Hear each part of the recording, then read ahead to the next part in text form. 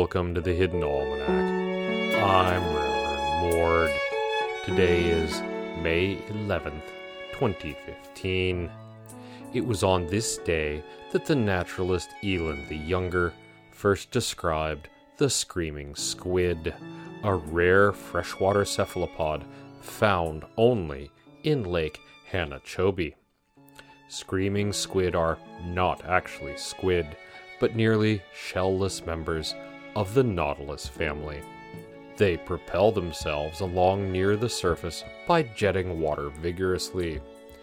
If part of the squid is above water, thin holes in the surface of the vestigial shell make a loud whistling sound. There are numerous legends of banshees, drowned souls, and other loudly shrieking spirits in the vicinity of Lake Hanachobi, most of which are probably the result of the squid. It is the feast day of the butter saint.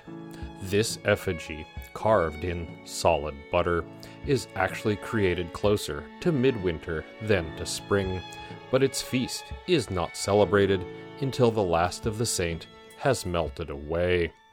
This rite is unique to the town of Polius in the Northern Highlands. A pat of butter from the saint is ritually added to each churn in the town early in the year. Saint melt can occur at any time in late April or early May, depending on the weather, but over time has come to be celebrated on the day after the second Sunday of May. The butter saint is faceless, but appears to be a robed, heavy-set woman. She is usually portrayed with outstretched arms, although this can vary depending on the skill of the carver and the quality of the butter. In the garden, the drill hole for the Charmex device has finally drained, and they were just getting ready to get back to work when a tropical depression struck, bringing heavy wind and sporadic rain. It is a shame that their tarp blew away. One would have thought that it was well secured, but pack rats are often oddly attracted to ropes and may gnaw through them at any time. Meanwhile, the grapes we planted last year are growing quite enthusiastically, despite the heat and wind and the fact that the interns neglected to water them through the whole Corvus Rax incident.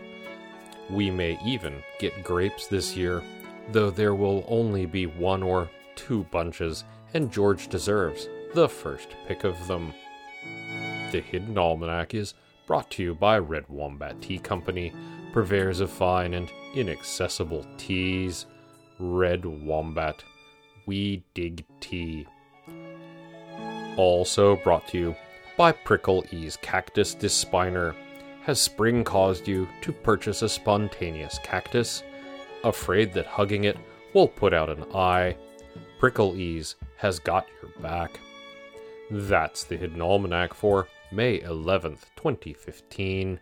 Be safe and stay out of trouble.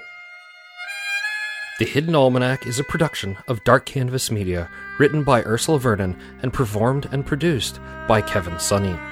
Our theme music is Moon Valley, and our exit music is Red and Black, both by Costa T. You can hear more from Costa T at the Free Music Archive. All other content is copyright 2013 through 2015, Ursula Vernon.